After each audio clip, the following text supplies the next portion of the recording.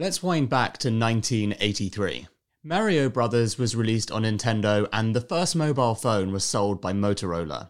At the same time, Scott Cook was watching his wife trying to balance the books at home in California just using paper. Remember, everyone in America has to file tax returns. Scott decided to do something about it, creating a software called Quicken, which made his wife's job much easier. In 1992, QuickBooks was born, and the company behind it, which Scott founded, was called Intuit. Wind forward to today. Scott is a billionaire, and QuickBooks is the biggest financial management software in the world. The reason that they're number one is they make it really easy for companies to take care of their finances, from sole traders to enterprise and growth-minded businesses in between. So, if you want better control and visibility of your company's finances, from invoicing to forecasting, then head to quickbooks.co.uk/secret leaders. That's quickbooks.co.uk/secret leaders. There's a link in the show notes. When you're 18 and you decide that you're going to open your own business, you have got the biggest rose-coloured spectacles on in the world and you're full of ideas. Nothing's being thought out, and this is my experience. I've got some cash, I'm going to buy stuff, and then I'm going to sell it all, and then I'm going to be really rich, and everyone's going to buy it, and it's going to be wonderful. That's Jo Fisher, talking about an underwear business she launched in the late 80s when she was just 18. They had market stalls across Manchester. She didn't know it when she started, but she would end up having to close it down, thousands of pounds in debt. From Secret Leaders, I'm Dan Murray-Serter, and this is our bite-sized series dedicated to failure. We're doing this because we learn a lot more from failure than success, but we hardly ever hear about it. We're changing that, with the help of entrepreneurs like Jo sharing their worst moments.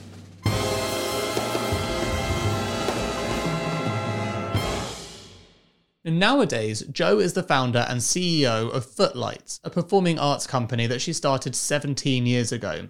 They've got 17 franchises and work with schools across the north of England. Jo got into business at a ridiculously young age. I lived in a 2 up, 2 down on a Coronation Street, typical northern Coronation Street. And I used to sell items from my mum's in the vestibule. We called it the vestibule. And I used to sit there selling my wares. So I'd go and knock on all the houses and see if anybody had anything to sell. And then I'd sell it and then obviously spend all the money on sweets.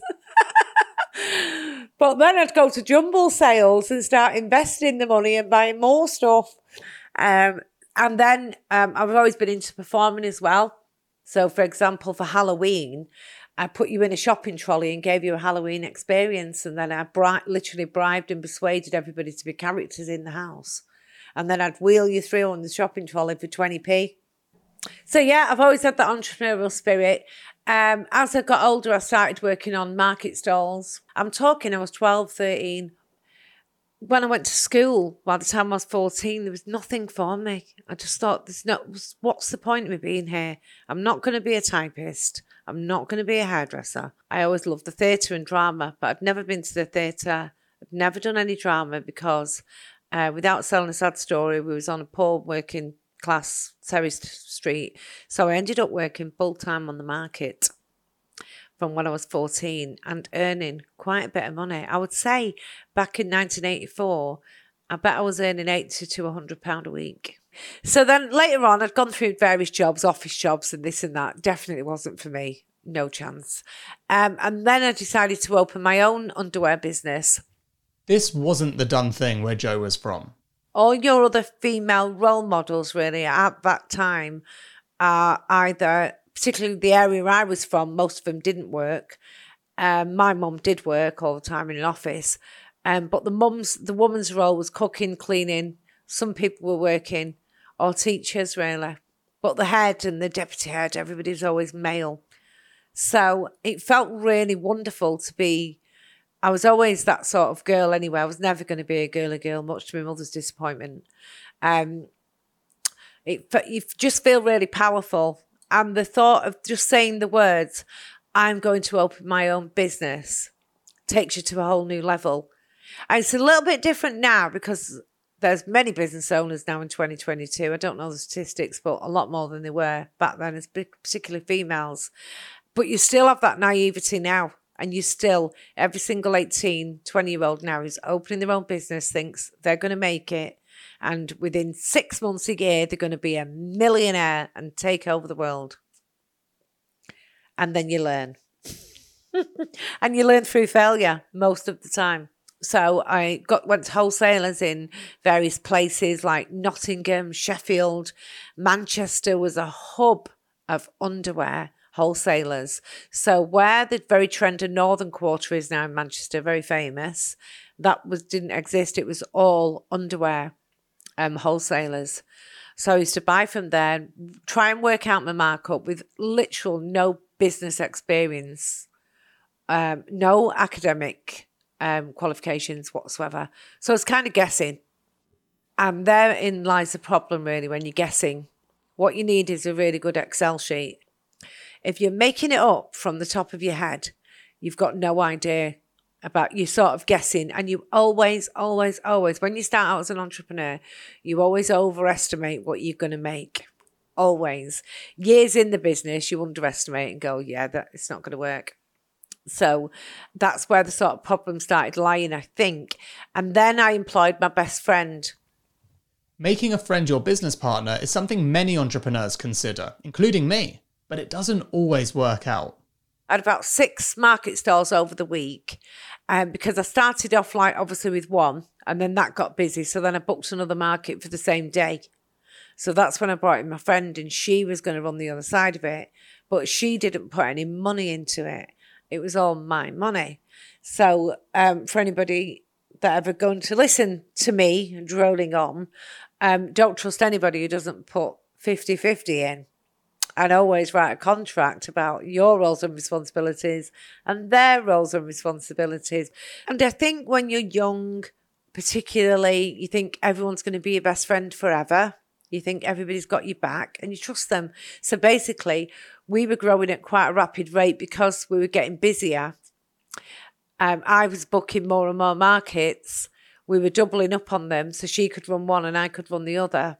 We both worked it between us. She would do in the week and I would do in the weekends. But it's after a while, she'd started not taking any money in the week at all. Then when I was there on a Saturday and Sunday, it'd be absolutely packed. And the stock was depleting and the money wasn't coming in. And, you're sort of weighing up a really good friendship, a business model that you think you've come up with and it's fabulous and you're 18, 19 and you think it's all going to be great. And your ego. And because we weren't keeping books, as it were, with income, outgoing expenditure, VAT, etc., it's all in my head. It takes a long while to see it. Until you actually then go, well, hang on, add everything up. I've spent 10, 15 grand. I haven't got 10 or 15 grand's worth of stuff left. And I've certainly not had it in. There's a problem. So then, of course, she, which I think probably hurt me the most, is that she was going around telling everybody that I was a failure or that I didn't know how to manage a business and stuff. And actually she was stealing from it. So I was left with debt, somewhere between sort of £3,000 and £7,000 worth of debt. And I had credit card debt as well, some of that. And I was left with no friendship. I decided that the best thing would be to sort of suck it up, the debt, and pay it rather than continue. And I'd never been in debt because, as we said earlier, I'd been earning money since I was really young. I've always been a grafter. I was always earning money. So I'd never had a credit card. I got a credit card for this business. So, it absolutely killed me to have credit card debt and to have debt that I owed. It was not nice. And, well, it was more than not nice. It's humiliating. Yeah, it might have failed anyway because I didn't understand VAT. I didn't understand the markup process that I should have done. I didn't write everything down. But it massively failed. I'm not going to blame her. It massively failed because she ripped me off. But it also would have failed. It was a matter of time before it was going to fail because I hadn't put those processes in place. I hadn't got any processes of getting stock in, marking it up, adding your VAT and selling it and working out your costs against your income. You have to take accountability. You were the one signing the checks. You're the one looking at the bank account. You have to take accountability. And if you go round blaming people in any walk of life, relationships, business, anything, then that's not reflection. That's deflection. You're deflecting onto them. That early failure nearly ended Jo's dream of building her own business. I did at the time think that's the end of me. I'm never going to be this woman of substance. I'm never going to be this great businesswoman. That's it. Inside, I felt I probably did knocked my confidence a lot. But I'd lost that sort of cockiness. I'd lost that sort of edge, which on reflection, like I said, we've talked a lot about lessons learned. I probably needed it.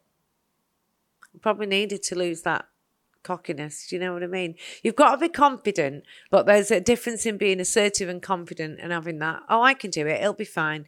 So you've got to be assertive and confident and know what you're doing and know that you know what you're doing, but not be complacent. And I think, you know, at the time when I decided to end that underwear business, I think, and I've said it a lot today, but the biggest thing was letting go and letting go of the ego. It's your ego. That's why you don't want to tell anyone it's failed, and you don't use the word failure because it's your ego. And there's a time with any business when you've got to let go of the ego and go, it's not working. I'm going to turn it in.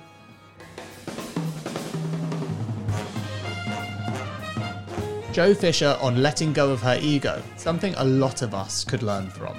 And it must have worked, because after going to drama school like she always dreamed, Jo started Footlights, which, as you've heard, is still going strong today.